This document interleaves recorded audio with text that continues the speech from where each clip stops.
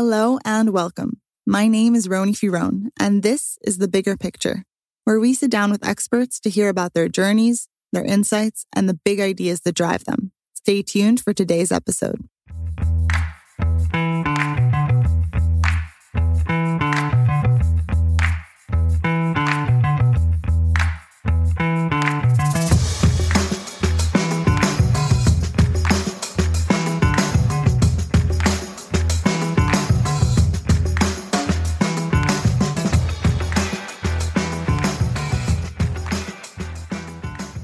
In today's episode, I had the pleasure of speaking with Professor Bernard Berofsky, an emeritus professor of philosophy from Columbia University, who in his career has explored topics such as free will, determinism, liberation, autonomy, and creativity. Bernard is an exceptional philosophical thinker, and his devotion to the pursuit of knowledge and truth is an inspiring one. This conversation was a deep dive into the mind of an analytic philosopher. In some parts, we explored the deeper philosophical arguments around these ideas, and in others, we spoke about how they can be related and applied to our everyday lives. First of all, you might be asking yourself, what is this idea of free will and determinism? What is the big dilemma here? Well, this is a huge question that has been occupying philosophers for ages, and it asks, do we, as humans, have free will over our choices? Or is the universe we live in already predetermined, which would mean that everything that ever was and ever will be is like a play with a clear script that's just waiting to play out? And in this predetermined world, the choices we feel we have full control over are just an illusion and are actually a result of all of these different forces unfolding. Now, there are different schools of thought around this matter. Some philosophers are incompatibilists, meaning they believe that we can't have both free will and determinism. It must be either or. Of these, we have the determinists, who are adamant about there being no free will whatsoever, and that if we do have any feeling of being able to freely make decisions in our lives, this is simply an illusion. Other philosophers believe that nothing is determined and that everything is up for grabs, so to speak, that we are free, autonomous agents, able to freely make decisions and to control our own fates. Professor Berofsky, on the other hand, is a compatibilist. He believes that free will and determinism can coexist. Certain things about our world and our existence are indeed determined. However, we still have quite a bit of free will that allows us to actively participate in the shaping of our destinies. So now, I'll leave it to Professor Berofsky to explain the rest. Stay tuned and enjoy. I have been looking forward to this conversation for quite a while, and I'm happy that we got a chance to sit down and speak today. We have with us Professor Bernard Berofsky, and today we're going to talk about this idea, this question of free will and determinism. Now, one of the questions that you have been most prominently interested in your career has been, how do free will and determinism relate to one another? And I specifically say relate because you are of the school of thought that free will and determinism don't have to be free will versus determinism, that they can coexist. So I'd like to get into this idea of compatibilism on the one hand, but first let's start from the beginning. I'd like to know, before even you got into this whole question of free will and determinism, how did you become interested in philosophy? Where did that spark begin? Okay. First, let me begin by thanking you for asking me. I've really been looking forward to this. I initially didn't think that it would be quite as valuable an experience for me as it's turning out to be. So if I may just say a few words before answering your question, it turns out that it was almost a transformative experience to be forced to think about the question that you posed to me as we would be doing here, namely providing some kind of overview of the work that I've done throughout my life. My philosophical output. I'm trained as a philosopher in the vaguely analytic tradition, and we guys are not used to looking at the bigger picture, to use the label that we're working under here. I do work here, and then I go on the next years to do work here, etc. And I don't see any big picture, but now you've forced me to look at it, and I found something quite surprising, quite fascinating personally to me that I had never noticed. And you're going to think that there's something wrong with me for failing to have noticed it, but here it is. I've had two major philosophical thoughts in my life, just two, and both of them came to me kind of suddenly. It's not as if I had not unconsciously been ruminating about things that led to this insight, but there was definitely this experience. Yes, this is what I want to say. And this happened twice in my life, as I said. Once, I even remember where it was. I was on leave in Palo Alto at Stanford under an ACLS research. And I remember having dinner one evening in San Jose, which is at the southern end of the bay, with my wife, trying to explain to a non-philosopher what I had kind of come up with. This idea was eventually to form the basis for the book I wrote for Oxford in 2012 called Nature's Challenge to Free Will. And when I was invited to I was the honoree at a symposium in my honor at Columbia. So I, of course, gave the paper, the central paper, and I tried to consider what sort of title should I give the paper. And I gave the paper the title, Freedom as Creativity. This encapsulated my thought that appeared in the book, Nature's Challenges. Freedom is creativity. Keep that in mind when I tell you about the next idea I had. The idea appeared to me almost in a flash as a spatial metaphor. You think traditionally of autonomy as self-government, but if you think of that idea of the self-governing, what is a self? We think of this as a subject that's lying somewhere where the brain and mind are, and it is moving or governing the body. So it's kind of a longitudinal relationship. But I felt that that's not at all what autonomy is. Autonomy is more of a horizontal kind of thing, a relationship between the person and the world in terms of that person's engagement, active, unfettered engagement with the world. We'll get into that in more detail later on. But that idea was to lead to this book I wrote on autonomy, which is called Liberation from Self. Now think about it. Liberation for autonomy, creativity for freedom. And it never occurred to me until I was forced to think about it that, hey, these two ideas must have something to do with one another. So I did begin to think how these two obviously related ideas really are related. But maybe I better save the elaboration of this in a bit so I can at least go on to answer the question you raised, which was my background. I went to New York University as an undergraduate, which is in Washington Square, Greenwich Village.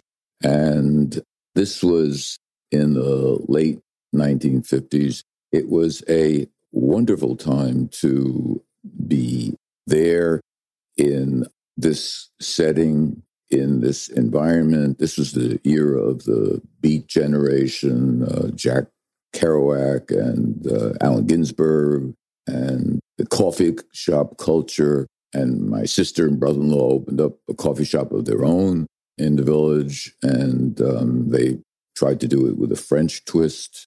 And this was the setting in which I went to school. I studied under wonderful teachers. wonderful philosophy teachers at NYU, one of whom I got to be very close with. They all were accessible, but one I was particularly friendly with. And we continued our friendship after I graduated. We became tennis buddies, and I continued to see him for many years. And so I got a very good grounding, and that attracted me to philosophy. By the time I was at the end of the sophomore year, I pretty well knew I was going to major in philosophy. And I was particularly drawn to the free will problem. And I knew I wanted to spend many years, apparently my whole life, thinking about it and related ideas like autonomy and mental causation in general, etc. And after my undergraduate days, I went on to Columbia, which was a very different experience. As an undergraduate, there's a kind of carefree feeling you can have exploring things. And it was wonderful to really, with a true intellectual opening up to be there. I came from a very insular environment as growing up in elementary and high school, and going to NYU, meeting people from all over the world, just really, along with the wonderful courses, the subjects, history, literature, philosophy, they just all attracted me greatly. And it was a wonderful experience. When I got to Columbia, it's a different story because now I'm entering into a profession. I'm starting out the first stages here. I did very well as an undergraduate. My teachers liked me, but now I'm with a lot of other students who went through the same experience. They're all very intelligent, have done very well. And now we're, in a sense, in a more competitive kind of semi-professional kind of relationship. So it wasn't as much fun, but I did have a wonderful graduate education. And that's basically the background. So I want to ask, about free will and the arguments that you became exposed to that you wanted to wrestle with and that the things that seemed right to you and the things that didn't seem quite satisfactory. But before we get into that, I'm interested in this experience of going into graduate school and the more competitive nature. And I wanted to ask, just as an aside, do you feel that competitive nature and that more kind of professional setting, did you feel like it encouraged your creativity, or was there something in that was hindering it, perhaps? I don't think it suppressed it or hindered it in any way. It made me work harder, and I guess if I worked harder, I got to be more comfortable with the ideas that I was struggling with. So when you were first exposed to these ideas of free will and determinism, what specific arguments did you come across that you found unsatisfactory, that you wanted to do better work in that direction? Well, I was entering the study of philosophy at a time when many people thought the free will problem was more or less solved. There was almost a complete acceptance of a general point of view, which we call compatibilist. Free will and determinism are compatible. That's a surprise, I think, to some non-philosophers who tend to think of it as one or the other. The idea was a pretty natural idea. After all, we want it to be the case that if we act or decide in a certain way, that we do so on the basis of our desires or values. They are the ones that cause us to act in a certain way. I do this because I want this. Where is the element of unfreedom there? This is I'm presenting the compatibilist line. I'm not compelled. There's, within this tradition, the thought, genuinely right, correct thought, that there's a difference between causation and compulsion or coercion. And to be caused by your own desires to do something is not being forced to do it. So I could have done the other thing if I had wanted to. That's what freedom amounts to. And it's nice, simple, neat, and all that. That idea ran up against, and it became the counter view became much more prominent after mid-century into the 1960s, etc., when a lot of philosophers raised the obvious point: you may be free in the sense that you're acting because you want to do something, or because you want to express your values, or you're acting because you have a commitment. But what about the desire or the value itself? Where did that come from? Surely you want to consider the possibility, not just could you have acted differently, but could you have chosen differently? Could you have had a different desire, a different value? Weren't those desires and values and inclinations themselves the product of factors that you had nothing to do with? You did not produce your genes, your early environment. So that there's that traditional kind of argument that you don't have free will because you don't have control over the very forces that you cite when you explain your actions. And then this idea that was reinforced by a very famous argument that appeared in mid-1960s, which is called the consequence argument, and it goes like this. It's really very simple to state. Free will is incompatible with determinism because, imagine the world at a time before your birth. Let's take 1900 as just any old year. Now, consider what is the state of the world in 1900. What if you had a complete description of the entire world at that moment, 1900, January 1st, 1900? You had every fact about every particle in the whole universe in 1900. Now, clearly, you have no power to change that. There's nothing you can do now to change the state of the world in 1900. Obviously, no problem there. Consider adding to that all the laws of nature. Imagine a conjunction of all the laws of nature. Now, as laws of nature, you do not have any control over them. They regulate the world, our lives, and whatever the laws are, you have no way of changing them. So I cannot change the state of the world in 1900. I was never around then. I cannot change the laws of nature. I cannot alter the laws of nature. They are what they are. What does determinism say? It says that the laws of nature, conjoined with the state of the world at a certain time, enables you to deduce, to infer the exact state of the world at any future time. So it follows necessarily from the laws that you can't control, the state of the world that you can't control, that you're going to do something tomorrow. I mean, suppose it's today you're trying to decide, am I going to go to law school or graduate study in philosophy? You're deliberating about this. Well, if determinism is true and the laws and the state of the world at an earlier time imply that you're going to, let's say, go to law school, then you're going to go to law school, and there's nothing you can now do to make it otherwise. So you do not have free will, you do not have power over the future. That's the nub of the argument. Right. In this model, free will is almost like an illusion, really. If you have a sense of free will. If free will is the power to make something the case that was not the case, then you don't have that. I sometimes call it counterfactual power. Think about it this way. You face a decision between A and B. You act in favor of A. And your sense of power is that you could just as easily have done B. So you have the power to do something or make something the case that, in fact, was not the case.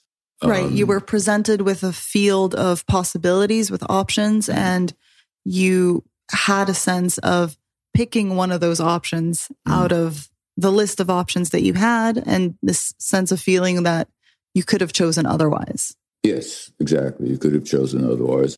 But that's an illusion, according to the incompatibilist. Now, what's kind of interesting is that many philosophers who had kind of lazily accepted the simple compatibilist line that, of course, we have free will. I could have picked that up. I didn't, but I could have. I wasn't compelled to do what I did, et cetera, et cetera. That kind of lazy compatibilism was now under challenge from this incompatibilist point of view. There appeared on the scene, interestingly enough, two brilliant philosophers who posed a way of rethinking of what freedom is that enabled it to be salvaged independently of that consequence argument. They said it's not really a challenge to our freedom once we rethink what freedom is. What these philosophers did is to place as central to the idea of free will, the idea of moral responsibility. After all, we oftentimes want to hold people morally responsible for things, and we look to see whether they acted freely and feel that if they weren't, then they would not be morally responsible. But let me just take one of these. This is Harry Frankfurt. P.F. Strawson is the other one we'll put to one side. Now, Frankfurt, as I said, underplayed power for the sake of what he felt is important for moral responsibility. Imagine a person who is a terrible human being and he comes upon his neighbor. He doesn't like the color of his neighbor's eyes and he decides to kill him. You just imagine the worst possible human being. Now, surely we want to hold a person morally responsible. Here he had these awful motives, he led, he was not compelled, etc. So now you come along with your idea, well, he had to be free in the sense of he could have done otherwise, he had the power to do otherwise. But Frankfurt asks the interesting question, why is that important? Think about it. The question really should be, what would this guy do if he had the power to do otherwise? Suppose it turns out that he would have done exactly the same thing. Suppose you magically confer on him the power to refrain from killing his neighbor, and he says, well, I still want to kill my neighbor. I don't care what I have the power to do. So this is the basis of Frankfurt's underplaying of the significance of power. Right. I think that's an important note to make, that there is a moral implication of this idea, right? We might be asking ourselves, free will and determinism, how do these things relate to our lives? But there's something in how we structure our belief system and whether or not we believe that we have freedom and responsibility, or whether everything is determined and we are just kind of floating around in this. Well, sure. I think of Clarence Darrow as an example. Darrow had the wonderful skill of going into a courtroom and using the same argument over and over, a very powerful argument, and getting a criminal charges reduced. I don't think he ever lost a client, to the death penalty, because he could convince jurors that basically, there but for the grace of God go I. If I had his environment, if I had his genetic endowment, if I were thrust into that situation, I too would be powerless to do otherwise. So we're all lucky, those of us who end up not being criminals, because we're lucky to have whatever background and environment we happen to have, a fortunate one rather than an unfortunate one. Yes, in general, we want to think that if I don't have the power to have acted differently, then you really should not blame me for my actions. You should not even praise me for my actions, too. So yes, these definitely do have implications. Here's something interesting about philosophers, not philosophy. Philosophers like me spend a lot of time thinking about this.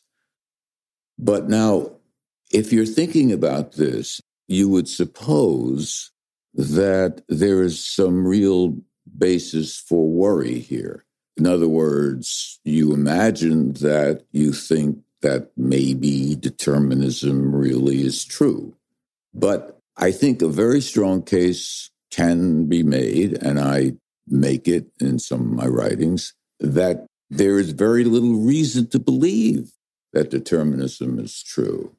And there are a lot of reasons that I can give for that. But first, I want you to reflect on the fact that here philosophers like me spend much of their lives trying to show that determinism, if it were true, would not threaten our freedom of will. But we don't actually think it's true. So, in fact, there really is no threat, at least that threat. There are other related threats, but there is not that threat. And my line of thinking here is really not different from most philosophers. Most philosophers, I feel, would agree with me. If you ask them just straight out, you're talking about freedom and determinism, you must be worried about determinism. I'm not worried about it. I don't think it's true. Or there's very little evidence. Now, I can elaborate on why that is. Right. But so you don't think that determinism itself is true? And even if it were true, you still exactly. think that free will can Right. exist. Yes. So, yeah, exactly. Okay. So why don't you think that determinism is true? Let's get into that. First of all, determinism has a grand history. It's taken a number of forms over the ages. The form that we implicitly are talking about, I would call scientific determinism, the kind of determinism that is based upon the universal laws, based on the fact that everything in the world acts in accordance with natural laws. But this doctrine is relatively recent in intellectual history. You go back to the Greeks, for example, you have a form of determinism according to fates, or moira. You can go through to theological determinism, determinism in which God is actually causing everything to happen. Now, we don't take those doctrines that seriously anymore, nor do we take the metaphysical version of the idea. I guess Leibniz would be the best illustration. The idea that everything that happens must have a sufficient reason for happening. That just seems a priori true. Now, Leibniz grounded it in God, but however it's grounded, I don't think we buy that any longer. When the electron goes through the slit in the famous quantum mechanical experiment, there really is no sufficient reason, at least I'm told by scientists, for it's going left or going right. There's nothing in the nature of it or anything else that makes it do one or the other. So I'm sorry, Mr. Leibniz, we have no basis for a metaphysical kind of determinism. So what we're left with is scientific determinism, which actually dates back pretty much to Pierre Laplace at the beginning of the 19th century, who was so smitten by Newtonian mechanics that he developed this idea of the world governed in the same way that the laws of Newtonian mechanics govern mechanical systems. You know, the fact that Newton was able to show how the laws of celestial mechanics, the laws of mechanics on Earth, are joined in one grand system, led Laplace and others to generalize this, that eventually there will be one system of the world that will explain everything in the way that Laplace. And this kind of conception of the universe is a very mechanistic one, right? It's viewing the universe as this machine, almost like a well-tuned clock, where everything that happens basically had, another cog in the machine causing it, in a sense. And such that an omniscient predictor could predict exactly what's going to happen if that predictor knew the laws and knew what the condition at any given time. Right. And that's a very kind of tidy view of the universe, but really this new quantum approach to things shows us that there is a little bit more randomness or less predictability in the universe. So things aren't so perfectly physically determined as in this machine-like universe. So why do I reject determinism as a plausible theory about the world? First of all, we know about quantum indeterminacy. And quantum mechanics has been around a long time now. You know, it won't be long before it'll be a century. And scientists, physicists seem perfectly comfortable, well, maybe not perfectly, but certainly comfortable as the most fundamental science. But other sciences find that they do not require deterministic laws. They are perfectly content, especially in the social sciences, with stochastic laws that are formulated in terms of statistical generalizations and not enabling you to make precise predictions. And if you look at psychology, I believe psychology has universal laws, but they're not very prominent or common. We think of psychology as a science of human behavior, but the fact is that lots of psychology is concerned itself not with behavior, but with traits and other kinds of things that are studied.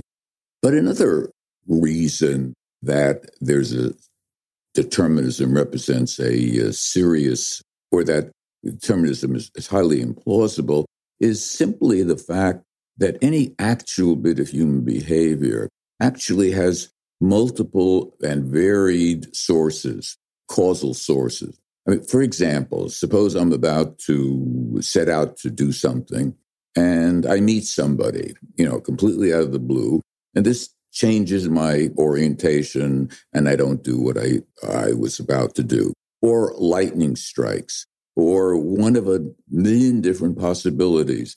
Is it really possible to suppose that these could all be coordinated into one super system that would permit universal predictability? Seems to me that is highly unlikely. So this older picture of a uniform system of the world, a picture that was promulgated by, among others, the rationalist philosophers, Spinoza being the most clear example of this, a geometrically based universal theory, deterministic theory of the world. To be sure, the idea persisted into the 20th century. During mid-20th century, there was a movement called unified science that sort of promulgated the same kind of Newtonian vision of a unified science, but that died out and has not reappeared.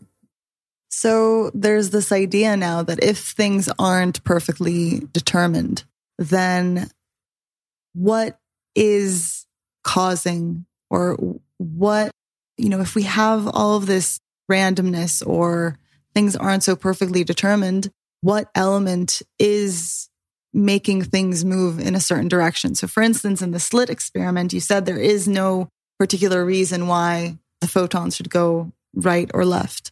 And some of the interpretations of that experiment called into question this idea of consciousness or the observer having some sort of influence. So I think in that same way, how consciousness can affect the physics around us, right? The movement of a photon in this specific situation. I think the same analogy could be made to our free will and our agency being able to participate in the natural order of things.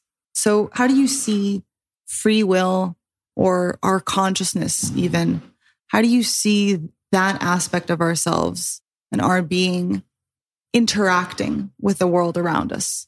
As far as the quantum mechanical experiment and situation, it's really a very controversial matter.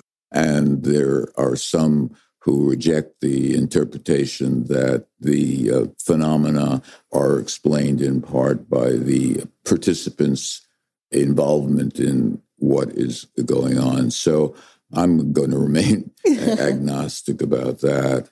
But going back to this idea of, our participation in the world, and if we do have free will, then there's an amount of decision that we can make? Yeah. First of all, it should be stated at the outset that it's a truism that our freedom is extraordinarily limited. It's just a fact that we ourselves are created from non-selves, from a time when we were very young and were not even selves to begin with, but ourselves were formed. The structure of our mind, our mental life, our propensities, our desires, our feelings, they were all products. We really have very little control. We are limited physically in millions of different ways. We are born with physical limitations. We therefore have freedom, if we have freedom at all, within a very narrow sphere. It may be all the freedom that we need, but I mean, one should sort of put that to one side. The people who worry about the implications of determinism for free will have this picture of the world as governed by universal laws. Now, the first criticism I have is with respect to the whole concept of governance, this idea that the natural laws govern the behavior of things is clearly a metaphor, and a dangerous one at that. Mechanical objects are not governed by the laws. The laws describe what objects do. Similarly, psychology doesn't dictate that I do such and such, as if I would be a bad boy if I violated the laws of psychology. That's a ridiculous idea. But there are a lot of philosophers of science who I think reinforce this idea. They have this idea that the world had laws before it ever began its history. There's a difference between the laws and history. So the laws are implanted, and then history has to act in accordance with those laws. It's just like the world is a legislative body. Lay down the laws, and now you'd better follow them. But that's not really the way it is it? What the laws are, after all, we investigate, we try to discover what the laws are. So we are discovering how things actually behave. We don't tell them how they must behave. Now, this would seem to be elementary, but I think this kind of mistake lies behind a lot of the worries that those who worry about determinism have. Now, these philosophers, many of them philosophers of science, are really almost deists. The deists were these thinkers in the 18th century and somewhat earlier. Thomas Jefferson, by the way, was a deist. They believed that God created the world, gave it its laws, and then went home. He did not interfere with the world thereafter. So I think that the idea of scientific laws as governing the world in accordance with laws that the universe had even before it began really harks back to these deist philosophers. Although, yes, to be sure, they dropped the idea of God, but it's the same sort of metaphysical idea which I see no reason for. Now, I don't want people to get the wrong idea. Just because I hold to a regularity theory of laws, one in which laws are not viewed as necessary truths, this does not mean that we can do anything that we want, that we are omnipotent. That would be obviously ridiculous. There are many things that we cannot do. I cannot fly unaided, whatever. Now, how do I defend that, given my view of laws? It's really quite simple. When we say that I can or cannot do anything, we're talking about whether or not my efforts would succeed were I to expend them. And if they would succeed, then I can. Otherwise, I cannot. So, again, I just pointing that out for fear of somebody adopting that misinterpretation. Now, let me just add one little point in case a philosopher, for some reason or another, happens to be listening to this. There are more things that need to be said here having to do with modalities and in particular the very tricky notion of can, but they appear in the book to which I would refer you. So take the example of a sphere in which we hope we have a certain amount of freedom, say decision-making where I'm not being coerced, nobody's forcing me to do something, I'm aware of the options. There are a lot of background conditions that have to be in place. I have to have knowledge, I have to have intelligence, I have to be aware of my options, I'm not being coerced, manipulated. The ideal conditions here. And I'm going through deliberation designed to come up with a decision. And eventually I do come up with that decision. I regard that as an act of, here's where creativity comes, an act of creation. Because if you want to know how human beings make decisions, you have to actually study their actual decision making.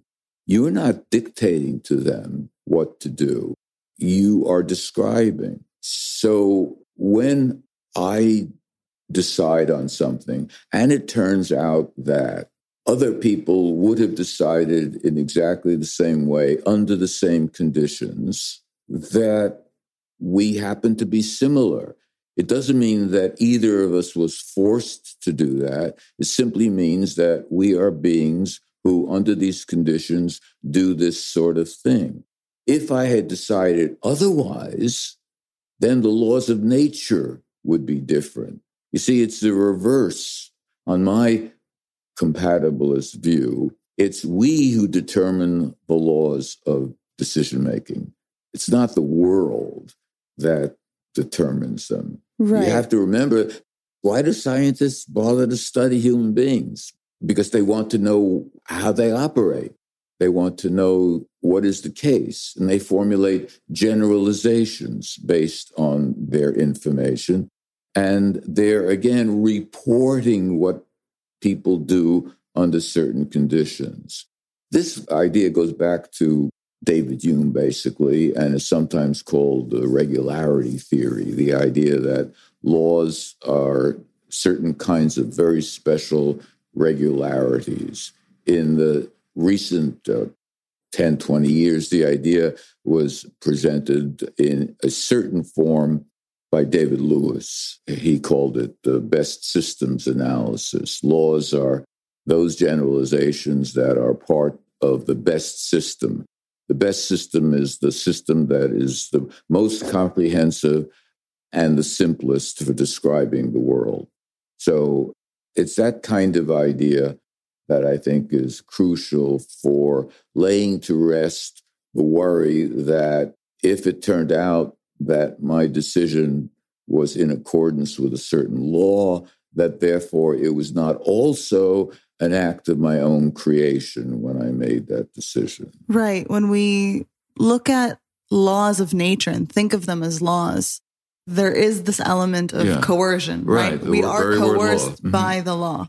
Yeah. And there's this quote, I believe it's by C.S. Lewis, where he said, to say that a stone falls because it is obeying a law makes it a man and even a citizen, right? In the sense, very good. Excellent. Yeah. Because it's very much our own metaphor and our own kind of projection on how we perceive the universe.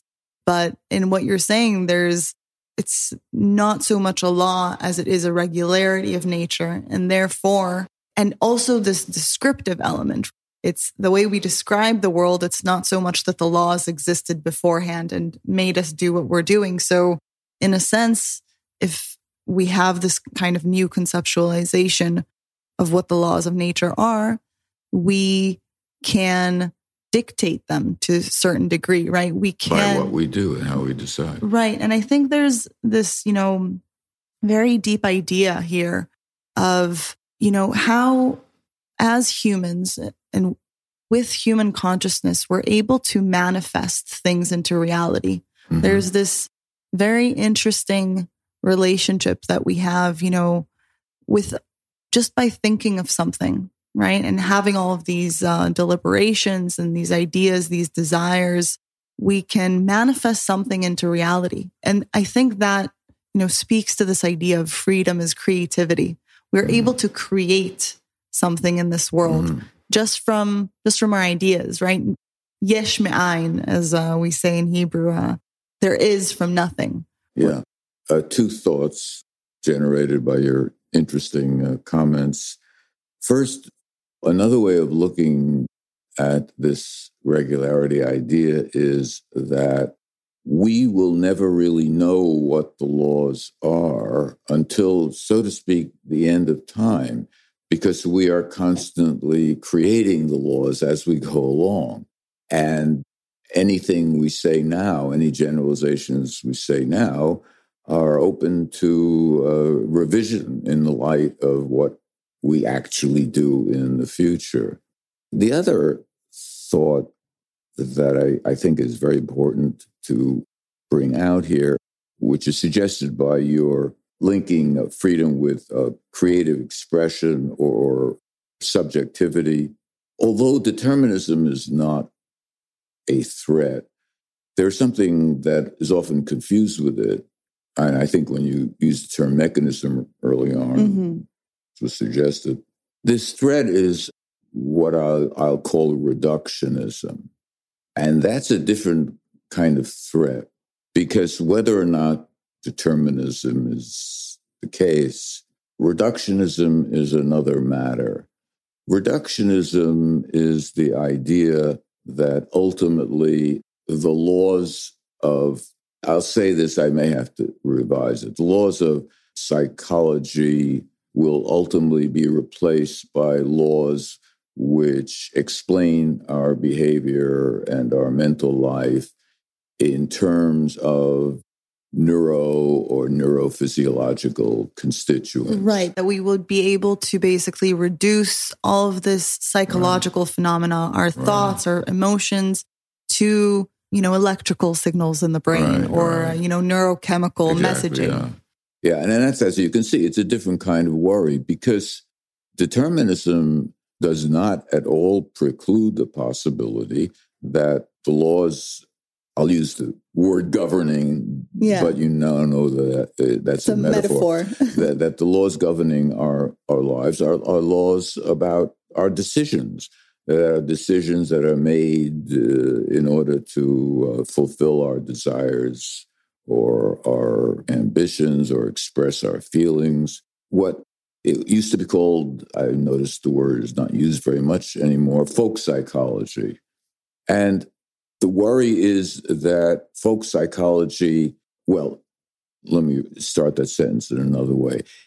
It would be ridiculous to suppose that psychology is going to, in some sense, mimic folk psychology, that the theory of explanation of behavior that psychologists eventually form will look exactly like our common sense explanations of behavior in terms of desires and values and beliefs. But because we would expect that it be much more complicated.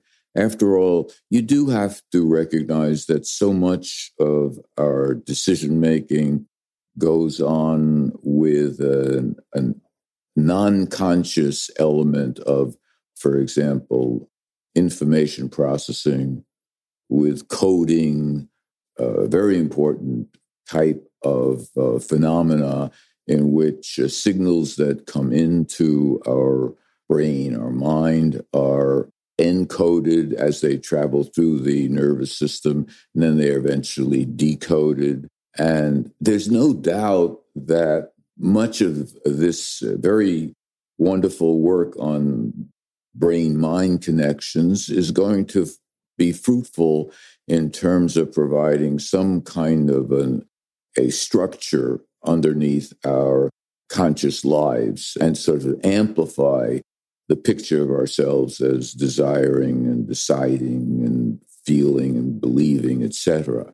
But the worry is with reductionism, not that the folk psychological description will be amplified and systematized and quantified, but that it'll be really replaced by a completely unrecognizable new language, neurophysiology. Right. I'd like to speak to that a bit because this is something that also concerns me within the field of psychology, because there is a lot of, movement towards the direction of neuroscience and neurochemistry. And I think this field can really teach us a lot of things in terms of if there's a psychological phenomena happening on the subjective level, and we can see that it reliably correlates with some sort of neurological happening. There's something to that where you have two levels of analysis pointing to the same thing, right. that it strengthens the theory, the idea, and it gives us a better hold of, what we're seeing. So on that front, that's great. But there is also this movement of completely reducing all of our subjective experience, all of this psychological phenomena to the purely physical. So that basically, I always find it kind of, we speak of an emotion, for instance, you're happy, you feel rewarded. And we know that you're probably secreting dopamine at that point or serotonin. There's utility to knowing what's happening neurochemically, but if we regard our entire experience as purely chemical and purely physical, and you can really start getting into kind of language about, instead of trying to make somebody happy, we're trying to release dopamine in their brain. And that completely dismisses and disregards the subjective element, which I understand also the pull in that direction, because as a new science, relatively speaking, psychology is trying to ground itself in the empirical approach. And there's something very pesky about psychological phenomena that we can't measure them properly, right? So you almost have to rely on these physical measurements. But viewing our consciousness in that way, speaking to this idea of biological determinism, that everything is purely determined by your genes or the action potentials in your brain, and that's really all there is to it, that robs you of your free will in this framework, right? Your freedom to perceive reality, deliberate, and make decisions as a free agent. Really, it reduces all of that to just electrical signals. I have a qualified happy note in that regard. It may be hard to express briefly. If you take an actual rich case of decision-making, let's say I just purchased a ticket for the Bruce Springsteen concert in Broadway, and I'm so glad that New York seems to be coming back, etc. So imagine, describing my mental life, and somebody comes along and says, well, that's all reducible to a bunch of neurons firing, etc. What do you mean by that? You couldn't possibly reduce one to the other, because the richness of the language on the psychological level, or the interplay of the ideas there. Bruce Springsteen, is that concept going to be found in my nervous system? Or what about the idea that these concepts, purchasing a ticket, what is purchasing? Purchasing is an economic activity which presupposes an economic system of exchange of money. The concepts that we use to characterize our mental life are embedded in a vast framework of ideas, such that there's just no way that they could literally be reduced. You might find some loose correlations, but you can't possibly in any way capture all of the interconnections that we find in the psychological domain. So if you're really going to believe in reduction, you've got to go all the way, which is the direction of Paul and Patricia Churchland. Their view is known as eliminative materialism, which is the idea that you can't reduce these ideas on the psychological domain to the physical domain. What's really going to happen is that the psychological will slowly be displaced by the neurophysiological ideas. Now, this is an incredibly radical, crazy idea, because what it means, but it's been held by people, what it means is that someday we will go around, our descendants will go around, and if you ask me in that world, how do you feel today? I would say something like, well, neuron so-and-so is firing, et cetera. I would not at all describe anything akin to what I would now describe, how I would now describe my mental life. So you'll get something, the classic comparison is the relation of alchemy to modern chemistry. When thermodynamics was reduced to statistical mechanics, that was a genuine reduction because the concepts were genuinely linked. Once they were linked, you could derive the laws of one of the sciences from the laws of the other. That's reduction. But what happened centuries ago is that alchemy was thrown out. This is just, we don't think this way anymore. And the ideas of chemistry replaced them. So if you're really going to have, quote, reduction, it's going to have to be elimination. And so that's, in a way, it's a more comforting thought because it indicates how radical you would have to be in order to believe in this doctrine that this will actually come to pass. Right. No, there's, in this eliminative materialism, there's this idea basically that if everything is reduced to the physical, then it renders consciousness itself an illusion. And you do see people adopting this more and more, even kind of in, the popular beliefs. You hear these ideas of our experience, our life being a simulation, right? Where really the real things that are happening are the electrical signals in the brain as they would be in a computer. But the experience that we're having, our consciousness, is a simulation the same way that what's showing up on the screen of a computer is really just a reflection of everything that's happening, all the electricity that's happening on the back end. So there's one element like that. And there's also this idea of thinking of just the brain in a vat, where really the truth of our reality is we have these brains floating around in this fluid, and we have all of these chemicals, different levels and different concoctions happening in that state. And really that our consciousness is just an illusory reflection of that. And you have the popular Matrix movies, which are an even stronger metaphor in that direction. We're literally what we were just, brains in a vat there. But I see what you're saying, where this is so radical that at least it's comforting that hopefully enough people will not go in that direction, because there is something in psychological experience, however frustrating it is, that you can't properly grasp it in a purely scientific, empirical sense. It would be a shame to throw the baby out with the bathwater here. It would be a shame to completely dismiss this, because there is so much richness to conscious life, to our experiences. And I think one of the most fundamental things in giving weight and credibility to our conscious experiences and not thinking that things are biologically determined, it gives us a sense of responsibility.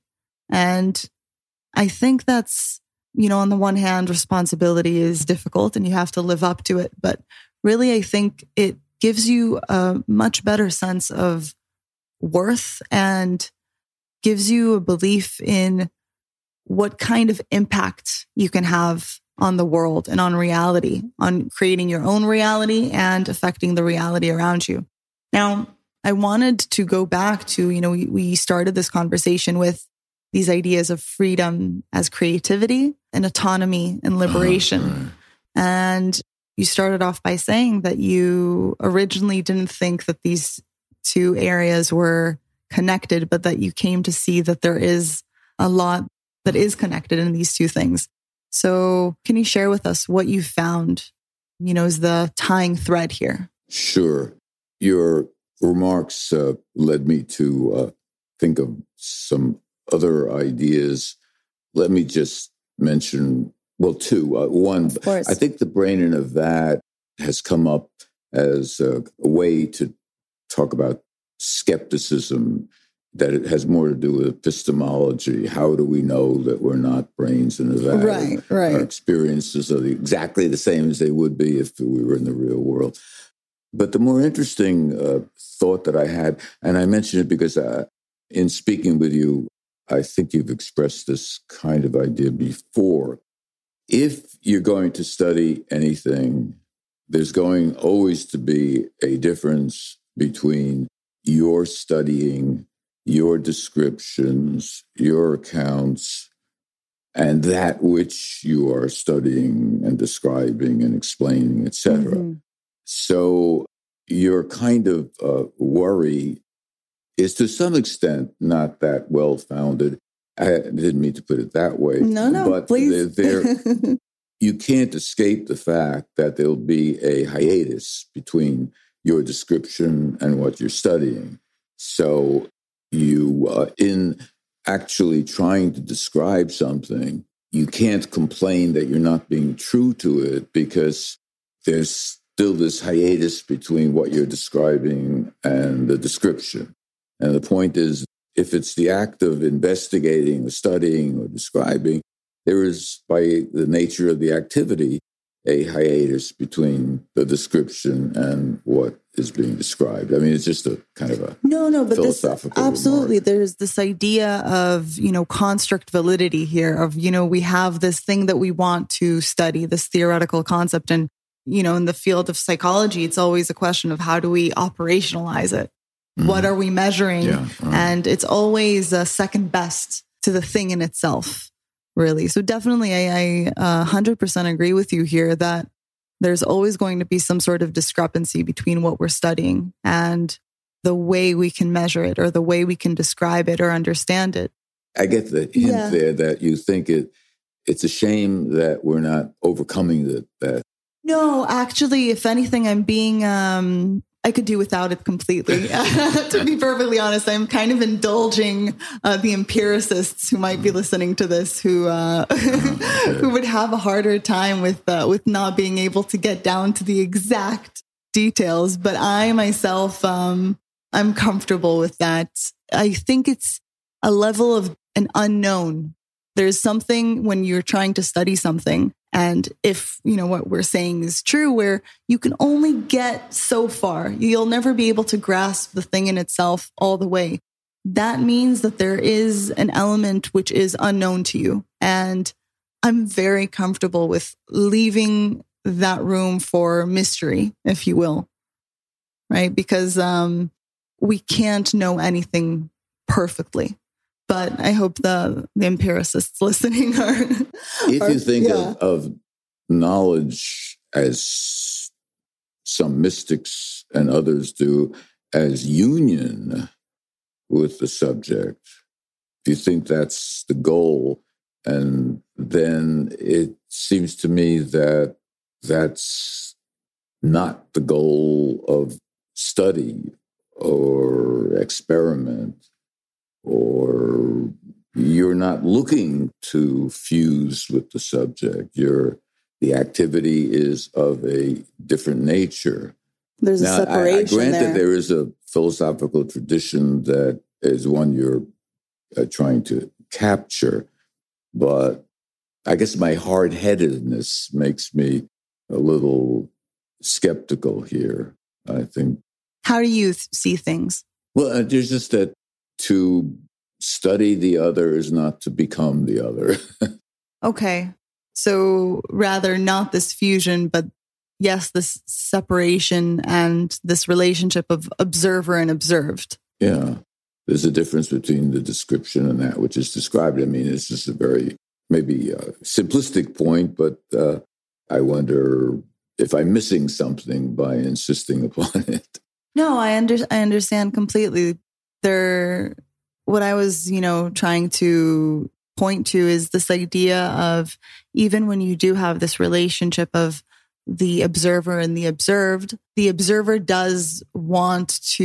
is striving for a sense of pure clarity of the observed, right? Still having the separation exist, but this idea of having the observed fully known, right? Fully understood, and not leaving any part of the puzzle unknown. Mm-hmm. And I think that's the sense that I was trying to get at, where there's always going to be a part of the puzzle that we can't fully understand. That may be true. It may be that certain subject matters are always going to be partially hidden from our efforts to capture them in some way. Right. And then just, Ding an sich, Ding in itself. Yes, exactly. And then there's this distinction of, what can we observe and describe and grasp? And there is the essence of the thing that's always going to be out of reach. And just to speak to this idea of psychology and consciousness and our free will and how it interacts with the world around us, there is an element of at least psychology that you're not going to be able to fully describe and grasp. And that's what I was pointing to, where biological determinists and this movement to reductionism, I think, has this underlying assumption that we can perfectly understand consciousness at some point. We just haven't gotten there. And that's what I disagree with. You mean that if we take human behavior down in our explanations to the neural level, we at least can get a full understanding of what's going on there. So in a sense, we've changed the subject. We couldn't really grasp the person in his or her full personality or consciousness. So we had better look at something that we can understand. Right. I think that's what people are doing. And I don't completely agree with that approach. I think there is an element of consciousness that's always going to be out of grasp. And I think that's okay, is essentially what I'm getting at. There's an extremely important aspect of the reductionist issue. It's essential on any conception of freedom that we require for free will that our behavior reflects our desires, our beliefs, our values. That, in other words, these mental states have causal efficacy, that they explain what we are doing. After all, if they don't, then in what sense could we possibly be talking about our freedom? Now, okay, well, is there any problem with believing that our desires, our beliefs, and the like are causally efficacious to our behavior? Well, the threat comes from physicalism. Now, physicalism has a variety of meanings, but the one central doctrine of physicalism, which strikes a lot of people, including me, as quite plausible, is known as the causal closure of physics. It's the idea that any physical event, which would include human behavior, that might be an expression, we hope, of a desire or a value or a belief, any physical act, if it has a cause at all, must have a physical cause. Now, that's really not that unacceptable. After all, what is it saying? It's saying that pure minds, just thinking things, can automatically bring about changes. And so it's basically another way of rejecting what's sometimes called psychokinesis, that just by my thoughts I can change the world. Or the idea that It also requires us to reject Clarence from It's a Wonderful Life. You may remember Clarence, the angel who came down from heaven in order to help Jimmy Stewart. And Clarence was able to bring about changes in the world. Well, Clarence is presumably is an angel, and an angel is an immaterial being. And according to the causal closure of physics, it cannot be that a purely spiritual, immaterial being can in itself bring about changes. All right, so we have this idea that mental states can be causally efficacious. Well, why couldn't we have both? Mental states causally efficacious alongside physical states being causally efficacious. After all, causal closure of the physics says only that behavior has to have a physical cause. It doesn't say that it cannot have also a mental cause. So why can't we live comfortably with a kind of a compatibilism between the mental and the physical? Our behavior is the joint result of a mental stream of events and a physical stream of events. We have causal, sometimes called overdetermination in the world as it is. Consider a firing squad. Two independent shooters each shoot poor Jones to death. So we have two causes independent of one another. Couldn't that be our model for the relationship between the mental and the physical? Well, some people say no, because that is to treat them on a par. And don't we also think that the physical has a certain priority over the mental?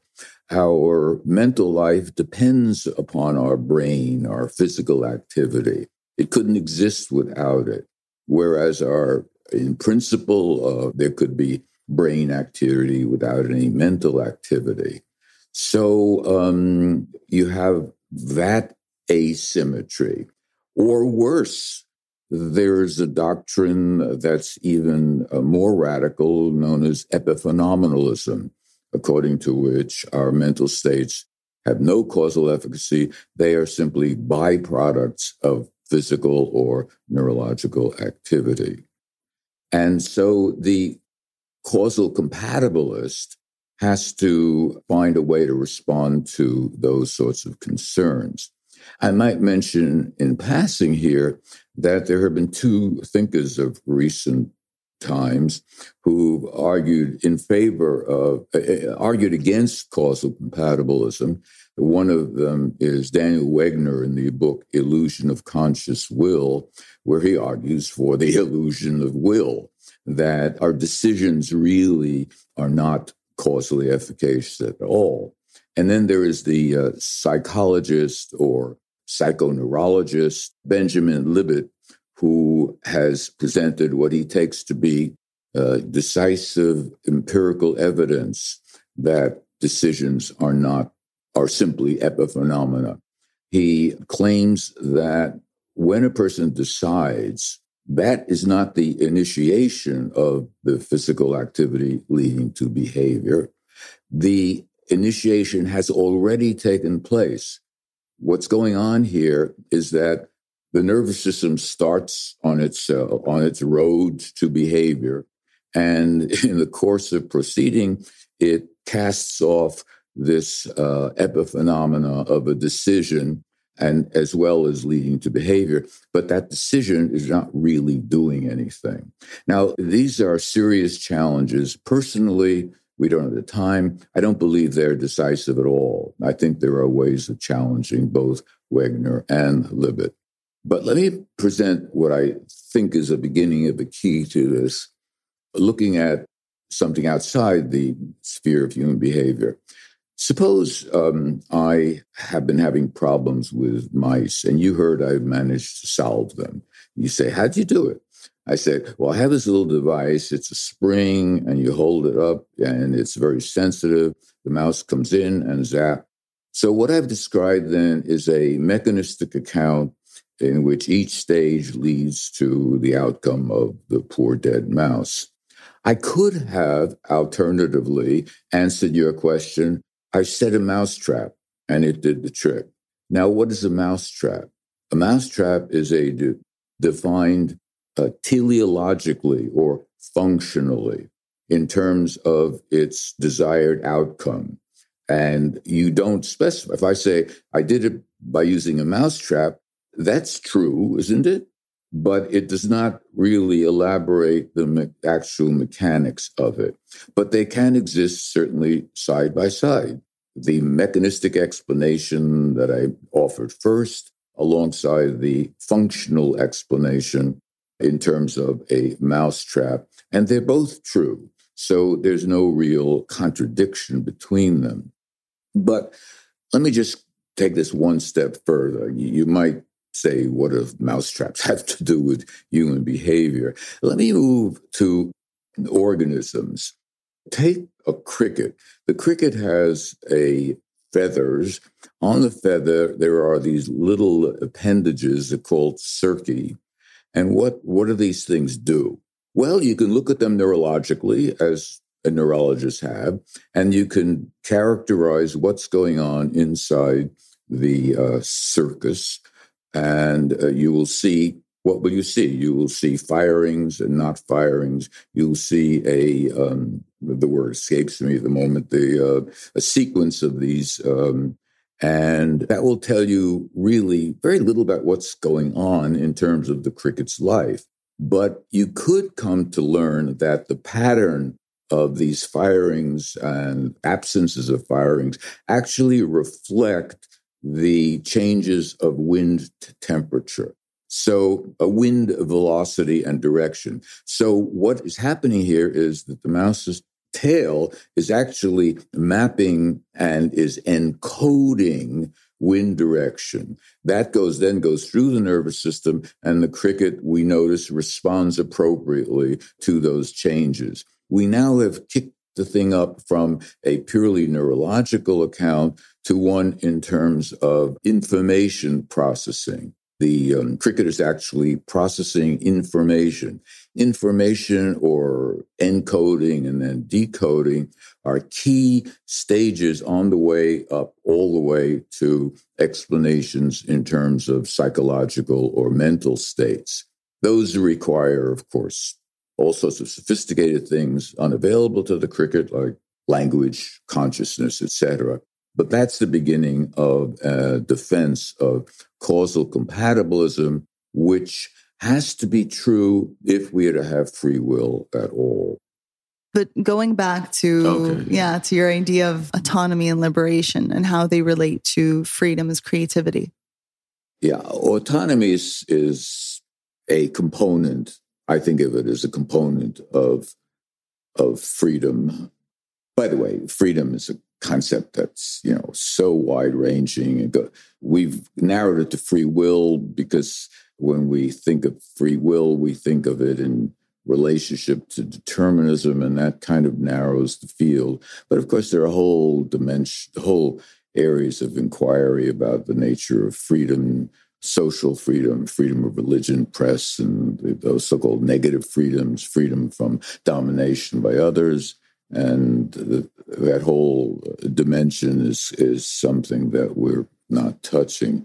So if we put to one side the power idea of freedom, which is what's challenged by determinism, right? Determinism appears to challenge the idea, if it's true, that we have the power to do or decide differently from the way we actually do. We're, in a sense, constrained to do what we do.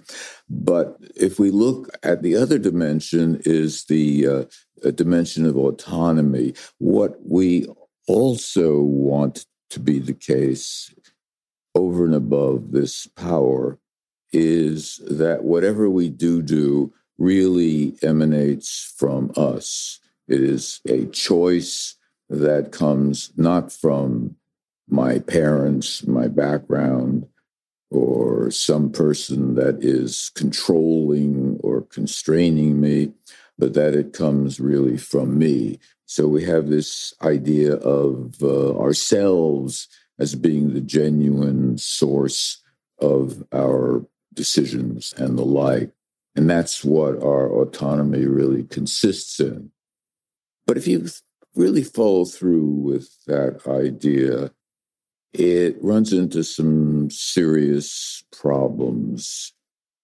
The self, as most people think of it, is that which we are directly acquainted with when we feel and think and act. We think of it as the kind of inner subject. But it's the inner subject of our passive states as well as our actions and decisions. So it doesn't play necessarily a role only in the freedom context in which we think of it as being an agent, self as an agent, but the self can also be passive. And what has to be the case in order for this agent to be genuinely in charge of his or her life? Well, there are a variety of background conditions that we don't have to worry to enumerate in detail. We have to be competent. We have to have relevant skills, intelligence, memory, capacity to gain knowledge, various physical activities and skills, a whole bunch of competence conditions. There are, beyond that, a whole bunch of integrative conditions. A person cannot be in control of his or her life if it's not integrated in fundamental ways. For example, my intentions should be ones I form on the basis of my motives. My desires and my values and my commitments should motivate my intentions. I should find myself intending to do those things which fulfill my desires, etc. There's that kind of integration here. If I find myself choosing to do things that have nothing to do with what I want or believe, then I'm not fully integrated. It also has to be the case that when I look at my motives, the things that move me to act, my desires or commitments, etc., they have to appear reasonable to me. These are reasonable ways of behaving. It's hard to define the right relation between people where one is exerting some influence on the other that would allow for or rule out autonomy. You have to think of this as a spectrum. At the one end, you have slavery, the actual complete enslavement of one human being by another, which is clearly antithetical to the very opposite of autonomy. But if you look at the other end of the spectrum, consider an example. You come up to me and say, hey, I saw a great movie last night. And I say, oh, thanks, I'll go see it. So now I have accepted your advice. So you are, in some sense, influencing me. But obviously, that's a sense of influence which is perfectly compatible with my autonomy. I don't become enslaved by you. I didn't have to take your advice. I took your advice for a good reason. So these represent extremes. And the problem is finding something in between where the line can be drawn. And the truth of the matter is that there is no sharp line. Somewhere in the middle, for example, would be the influence exerted by our parents or people who were our young caregivers who influenced us before we were self-aware. We just unconsciously or naturally adopted certain prejudices or values. And it's, of course, up to us to reconsider them. But as adults, this influence would persist. So this is just an example of something that falls in between to give you a flavor of what would be involved if you were to explore this spectrum. Now, besides this, and we remember that there's a certain integration that a autonomous person must possess. I talked about that earlier. What else is needed? Well, according to Frankfurt and other theorists of his ilk, the real key here is harmony, internal harmony. More specifically, the full satisfaction, acquiescence to our wills. That is to say, I look down upon the kind of person that I am. What sorts of things move me to act?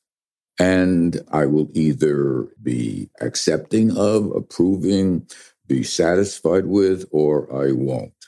Now, of course, you have to suppose that I've considered this rationally and independently. But after this kind of reflection, if I came up with the result that I'm a great guy, everything's hunky-dory, then this kind of a harmony constitutes for Frankfurt the essence of autonomy. The idea harks back to at least two major historical precedents, the Stoics, ancient Greece, and Spinoza, who had very similar kinds of ideas. But it is subject to significant difficulties. One really very obvious one is, where did this acceptance come from? Suppose, for example, I am really a victim of control, maybe unbeknownst to me, by another being or beings who caused me to feel harmony, satisfied with myself. You might think that this is crazy, but look at Aldous Huxley's Brave New World. That's precisely what's going on there. The people are kept in place by making their lives quite pleasant for them. They have nothing to complain about. So all you have to do is to throw in the further happiness with the way they are, what's moving them to act. If they're completely content with themselves, they are autonomous. Well, it's obvious that there's something missing if they're really being controlled by other beings. So you still have to deal with that kind of objection. There has to be some appropriate connection, like just accepting advice from somebody, that would preserve your autonomy. And Brave New World certainly does not. Now, another problem with the harmony type of account is, and this is really central to my rejection of the idea of autonomy as self-governance. I use this example to explain what I have in mind. Imagine somebody who is suffering from social anxiety disorder. He lacks harmony, to be sure, but the important element that is important for the point that I'm now making, that autonomy is not self-government, is that in a deep sense, he is acting in accordance with what he actually is. His self is governing his behavior. Imagine him to be someone who, unfortunately, lives a life in which he has to interact with many people. Maybe he's a teacher or whatever. So he's constantly on the alert. He's involved in all sorts of social relationships, and he finds them threatening. He finds them uncomfortable. He just spends much of his life addressing and dealing with this unfortunate affliction. Now, why should we think that this is not really who he is, namely a fearful human being? It seems to me that if you're looking for what a person really is, what you have to look for is the central aspects of the person that overall best explains that person's life, that person's decisions, etc. And it seems clear to me that, or I constructed a case in which this fundamental fear is central from an explanatory point of view to what this person does, why he is the way he is, how he behaves, why he behaves and the way he behaves. So that it is central seems to me to be undeniable. Now, people tend to resist that idea. They say, well, this couldn't be the real person.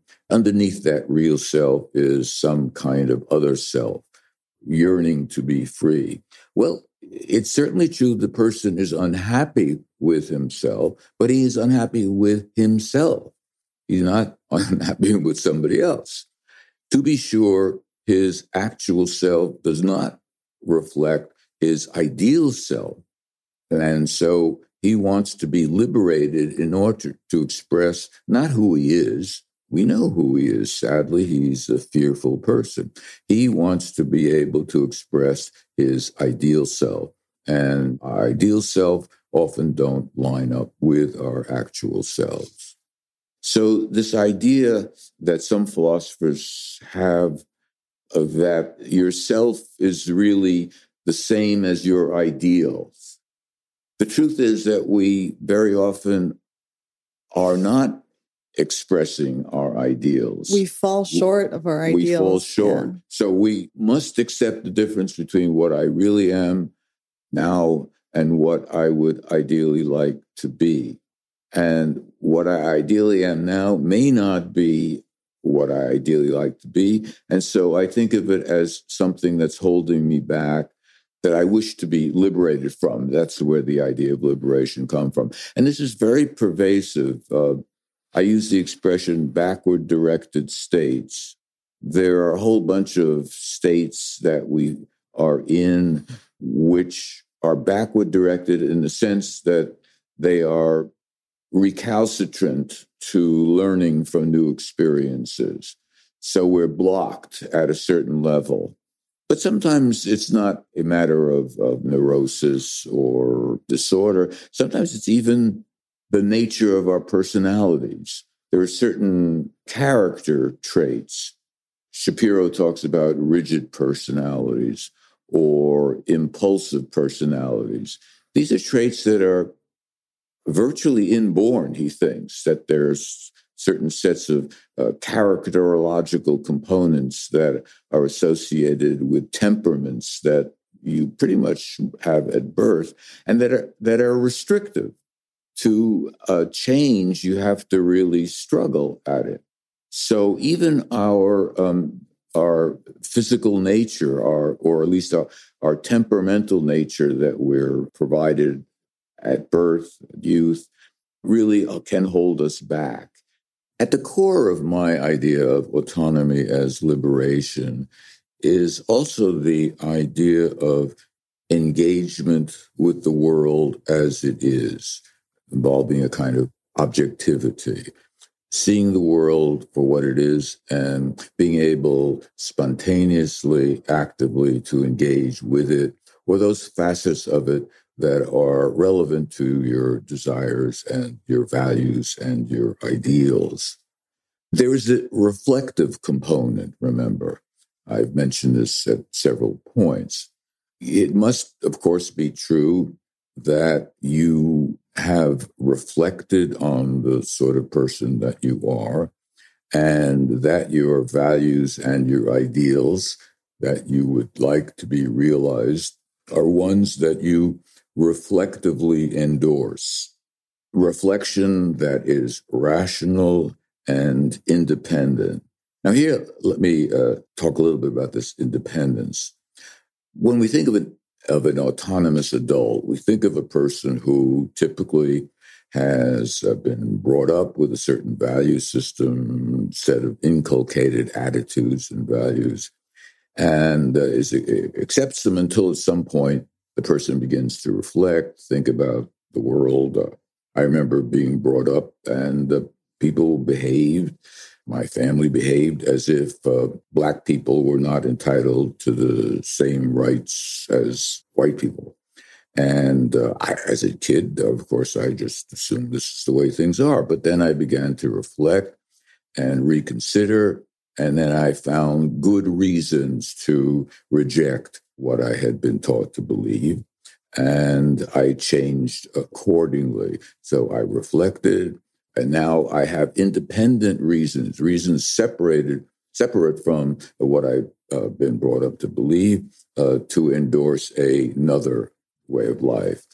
Now, sometimes we're prevented both from reflecting rationally and from acting on our reflections, being engaged in the world, and we need help.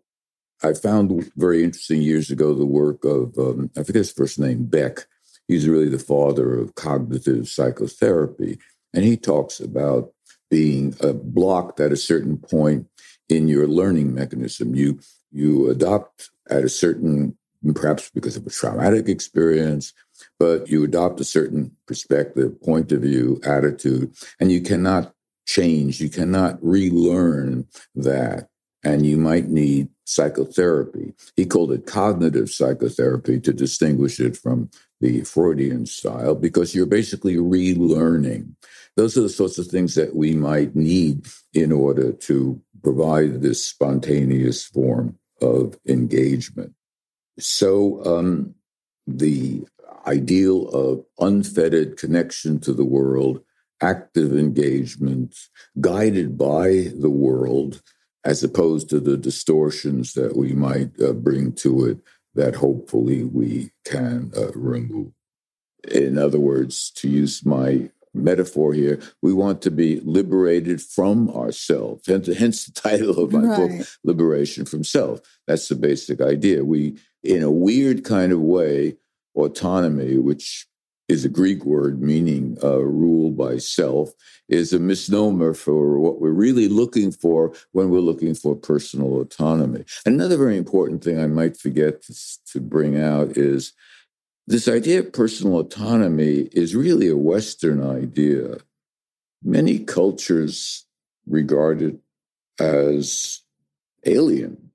I recently read a wonderful book by I forget his name. He's a philosopher and a psychoanalyst, MD psychoanalyst, who wrote a book about the Crow Indian nation and how what the U.S. government horribly did to them really destroyed their whole culture by killing off the bison, which they relied upon as essential to their way of life. And the head of the Crow, Jonathan Lear was the guy I was thinking of. The head of the Crow Nation said, after this, nothing happened. This is his way of describing that this was the end of life for the Crow Nation as a group. And the idea of an individual is something that's really subordinated to the group in such a society. And very often happily so. Autonomy is not for everybody. I mean, some people find their happiness as in subordination to a group. They don't need their independence, another idea associated with autonomy. Right. So there's a lot there that I would love to unpack. First, I'm getting the sense from you that autonomy is better defined rather than purely self-governance, that autonomy is the ability to manifest our best potential, really. Our positive potential, our being able to realize our ideals, so to speak. Now, and recognizing those ideals through independent reflection. Right. Not being coerced to pick up on different ideals, right? Not being culturally conditioned to take upon ourselves certain ideals that maybe aren't really arising from within. Now, there's... Can I just amplify one thing before I forget? That's a very good point. The concept of independence is another concept very much closely linked to autonomy. To be autonomy is to be, in some sense, independent of other things. And it plays a role, in my view, in terms of the independence of our reflection on ourselves. When we think of our own personal ideal, we are not autonomous if those reflections are themselves the product of some other being who is controlling our lives, a demon, demon neurologist or hypnotist or what have you. It has to be through our own independent, uncoerced reflection. That's where independence plays a crucial role. I didn't mean to interrupt. No, of course. So there's, this is speaking to a very serious question that, the depth psychologist tried to answer. And this idea that we aren't masters in our own house, right? The kind of negative temperaments or emotional experience, such as fear, social anxiety that you mentioned, right? There's this idea that they are arising from the self. It's also not maybe the right way to look at the self as only purely the positive aspects of ourselves, right? We do have these negative things that Carl Jung called the shadow, right? All of the negativity or the negative potential within us that in a sense needs to be recognized, integrated, and just to make sure that it doesn't control us, right? Because there are situations where that negative aspect can completely govern our lives. And then, maybe we're self-governed, but are we autonomous in the sense that we can manifest our positive potential in the world? Not so much. So there is that element of being aware of all aspects of the self and really defining what it means to us to be autonomous in the sense that we can work towards our ideals, work towards recognizing, defining, and manifesting our ideals. And now there's this other element of how can we ever be purely autonomous or separate, really, or independent? Because we are products of our environment. We're products of our genes to a certain degree, right? So we are born into this world with certain temperament. We're born into... Are we free to be autonomous? Right, exactly. So there is this, tell me what you think about this, but I view autonomy as being able to manifest my nature in the healthiest, the most positive possible way. And my nature is, it's both my genes, my temperament. I think ideals are to some extent they're very much derived from within, because I think that if you're built in a certain way, certain activities, certain interests are going to call you, right? Sure. You're going to be inherently interested in them, where others are not so. So being coerced into a profession, for instance, that's not for you, there's always going to be that resistance. So there is that element of our ideals come from within, but then there is this kind of flavoring, you could call it, of our culture and our environment and certain things that we do pick up on, right? There's this idea of the superego in Freud's conception of the self, where the internalized voice of our parents and our culture and our customs, and it is something that becomes integrated into the self. But I think to a certain degree, that's okay and still allows us to be autonomous. What do you think about that? Well, first of all, my view of autonomy is very different from Kant's view of autonomy. Kant was concerned to find a way to preserve the objectivity of morality, but at the same time, to do it that also preserves the autonomy of the individual. He didn't want the individuals to be subordinated to something outside of themselves. Autonomy requires not being subordinated, even to God. Morality should not be defined by what God wills. His way of doing it was quite ingenious. He characterized autonomy in terms of the self-legislation. Each human being legislates morality for him or herself, but it has the same nature in all of us because we all have a rational nature. Now, this is an incredibly important historical idea, but I'm not concerned to preserve morality through my views on autonomy. I take seriously the same fundamental idea of Kant that we have to preserve individual autonomy, but that means that we have to allow the possibility of any ideal being adopted by an agent. Yes, it has to be certifiable rationally, but I don't preclude the possibility that a person's ideals could actually be immoral in nature. That doesn't automatically entail that the person is not autonomous. The individual chooses his or her ideals. That is important to autonomy, I would think. There are some interesting, puzzling cases here. I describe a person, say a woman who's lived all her life sheltered from much of the world, but is thoroughly content with the way she is and her life.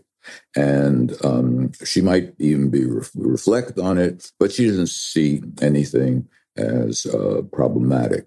Now, what if this woman had as a child, had tremendous musical talent that was never developed, and now it's really too late to do that? That would be very sad. But this woman is not aware of that. She does not see any lack in her life, let's suppose. But we see what might have been, as it were. So those are interesting cases. Would we want to think of her as autonomous as is possible in spite of this lacunae? I'm not going to answer that question. I'm just going to throw it out for consideration. But in any case, any rational review should be one that is conducted fairly, openly, and independently. If you formulate your ideals accordingly and they cannot be realized, even through cognitive psychotherapy, psychoanalysis, whatever, then it may turn out that autonomy fails. We're not autonomous through no fault of our own. Yeah, I very much agree with this idea of not having a purely Pollyanna view of human nature, of the self, because there is this possibility always for us to be our own worst enemies, right? In the case of the addict who doesn't want to be, that kind of experience is, I do believe that in that situation, there is an ideal version of yourself that you have in mind, however blurry, right? But there is this intimation that you're not everything that you could be, and you could be more. You could be manifesting something more in your world, and being your own worst enemy in this case, and being very much, in shackles, very much not free because your baser desires in this case are holding you down. And I think it's really important to recognize that negative potential exists. And if you don't recognize it and face it head on and learn to be in relationship with it and learn to put it in its place, really, to understand where certain fears or certain urges are coming from in the case of addiction, if we'll continue with this idea of what unsatisfied needs are you trying to satisfy in this unhealthy way, right? And address it in a very conscious manner to then gain some autonomy, right? And to gain the ability to manifest your positive potential. Because I think just saying manifesting your potential doesn't do the idea justice, because there is a lot of negative potential that we can also bring into the world. So that's on one hand. And, there's this idea in psychotherapy. There's this humanist psychologist called Carl Rogers. Oh, yes. And he had this idea of unconditional positive regard, right? That the therapist should regard the patient or the client, as he would put it, as purely positive regard with no conditions, no matter what the person, thinks, does, says. And this more recent psychologist on the scene right now, Jordan Peterson, he had this idea. He said that he had a problem with this idea of unconditional positive regard. And he said that what he did instead with his clients was he would create an alliance with the part of the person that wanted the best for that person. And I think that idea aligns with your conception of our ideals, right? There is that ideal self that we can become. And instead of giving the patient unconditional positive regard, he would create an alliance with the person's ideals, with that part of yourself that does want the best for you and does want to manifest the good in you. Mm-hmm. So, Right.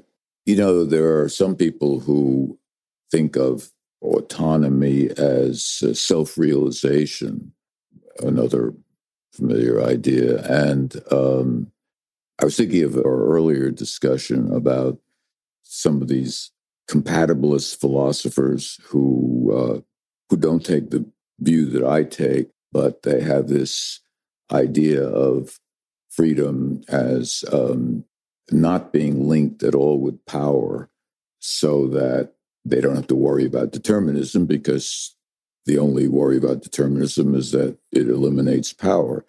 What's the big deal about power? Part of what they're saying is that if you have somebody in whom there is a perfect alliance between ideal and the actual, somebody who is fully realized, as it were, what more do you want? That's about as free an agent as you could imagine, even if the person cannot act otherwise. He doesn't have to be able to act otherwise. When he reflects on what he's doing and what he is, he has no objection. He's happily self-realized. It's just an interesting aside to link to discussions. So as we started, we said that these two areas are very much related, freedom and creativity, and liberation and autonomy. And I was hoping, before we wrap up, if you could kind of share with us the reflections that you've had, before this conversation, of how you've realized that these things are very much connected. Autonomy as liberation, just to summarize, is liberation from various psychological or inner circumstances or environmental circumstances which inhibits our unfettered interaction with the world or those objects, things, persons that we need to interact with in order to express our desires, fulfill our values, honor our commitments, etc. Again, these ideals are formulated reflectively, independently, in ways I've spelled out, with adequate knowledge, etc., where we've been able, ideally, to remove those states, those sort of backward-directed states, as I call them, states in which our learning has been blocked and we need to be free of. So that's basically what liberation amounts to.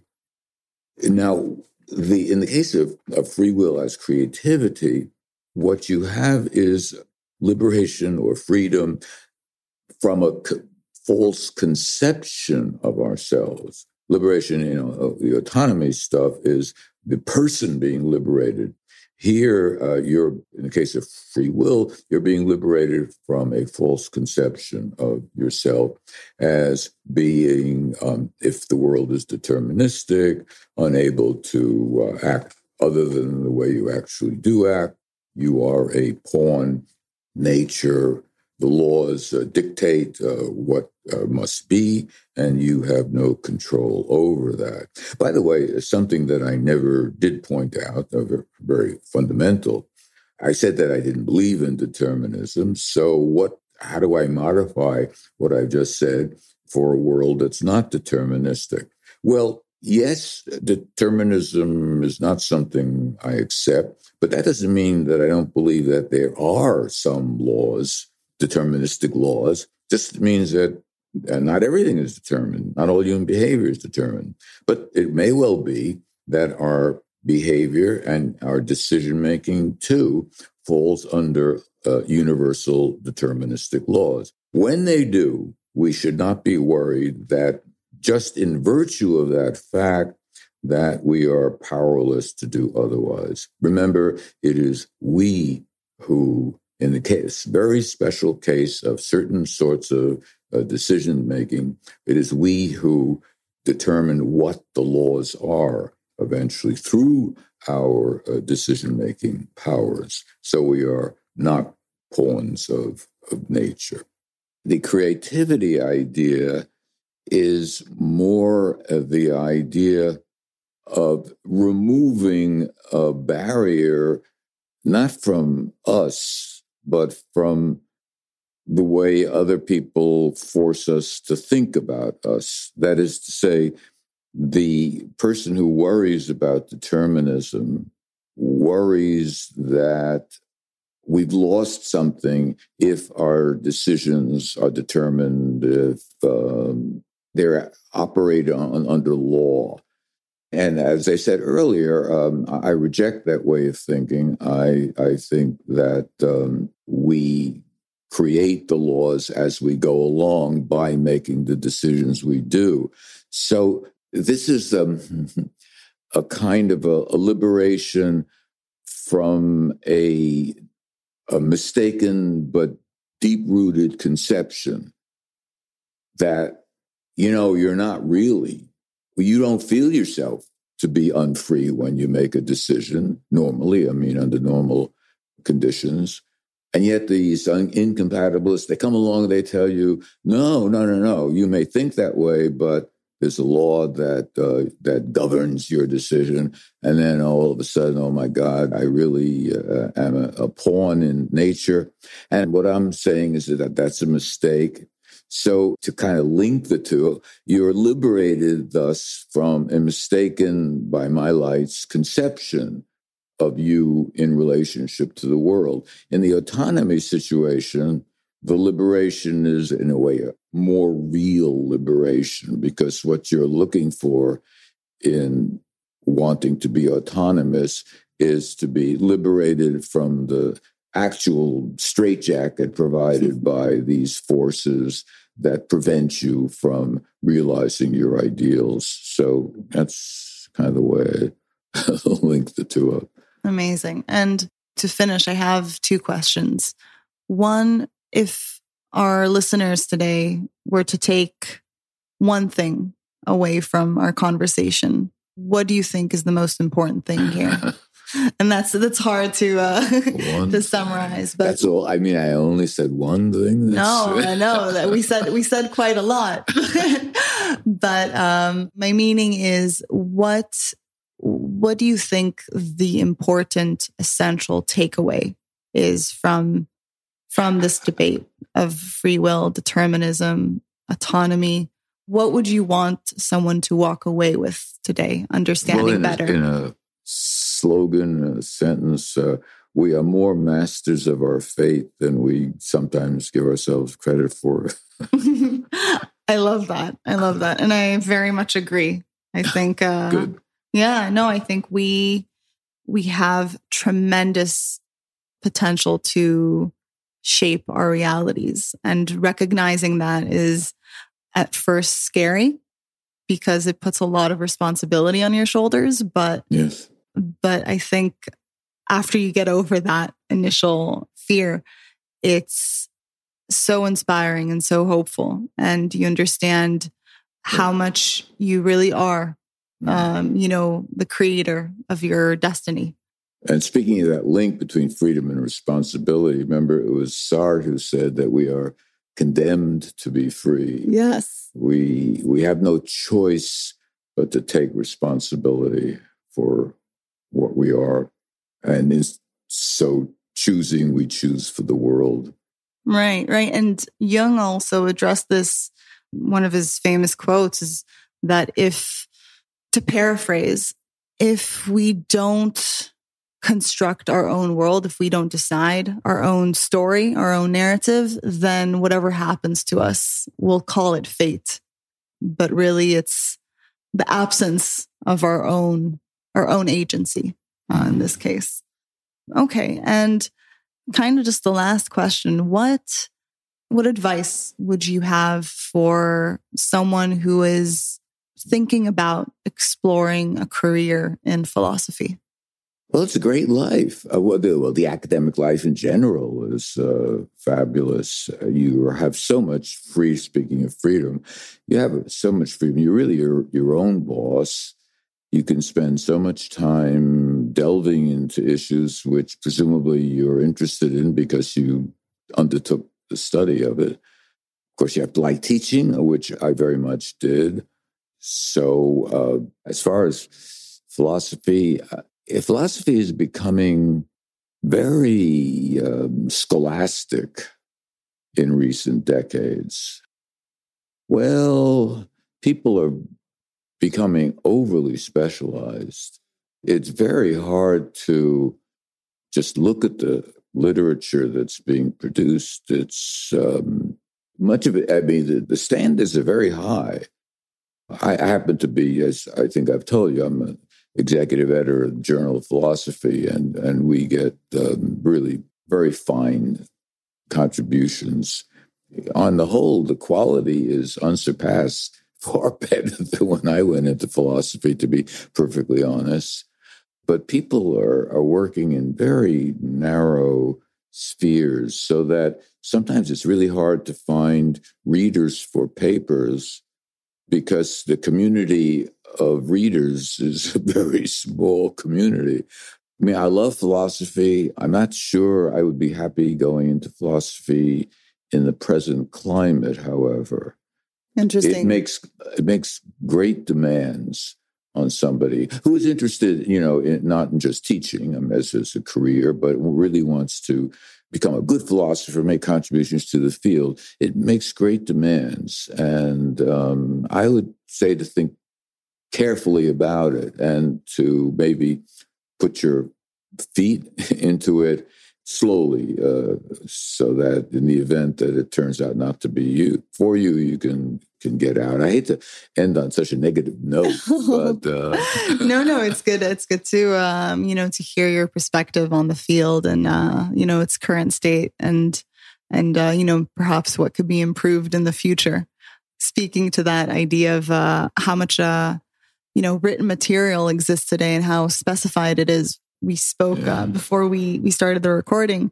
I asked you how much you read, and just because I'm overwhelmed myself by everything that I'd like to read and, not having enough time to, and there's the added complexity of having so much written material, highly specialized coming out, and almost it demands that these silos are created, right? These very specialized narrow fields, because you can't read everything. And if you're on a specific topic, then you're probably going to read what's being generated in that field just because of, time. And that creates these kind of narrow pockets. But okay, but we'll leave it on the note. Warning. And we'll leave it on the note of, striving sober towards note. Sober note. But what I meant was on this hopeful note of, or call for interdisciplinary kind of approach to always have that in mind. Yes, it would be wonderful.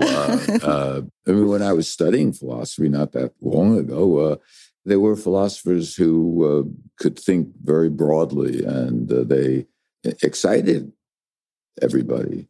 Right. But I see fewer of them nowadays. Well, thank you for indulging my psychological perspective today. I think that was one step in that direction. My pleasure. Thank you so much for having me. It was wonderful. Thank you so much. For everyone out there listening, thank you for tuning in to The Bigger Picture. I hope you found this conversation interesting. You can find us on all podcasting platforms, wherever you get your podcasts. Make sure to hit subscribe to stay up to date with the latest episodes. My name is Roni Firone. This is The Bigger Picture, and thank you for listening. Till next time.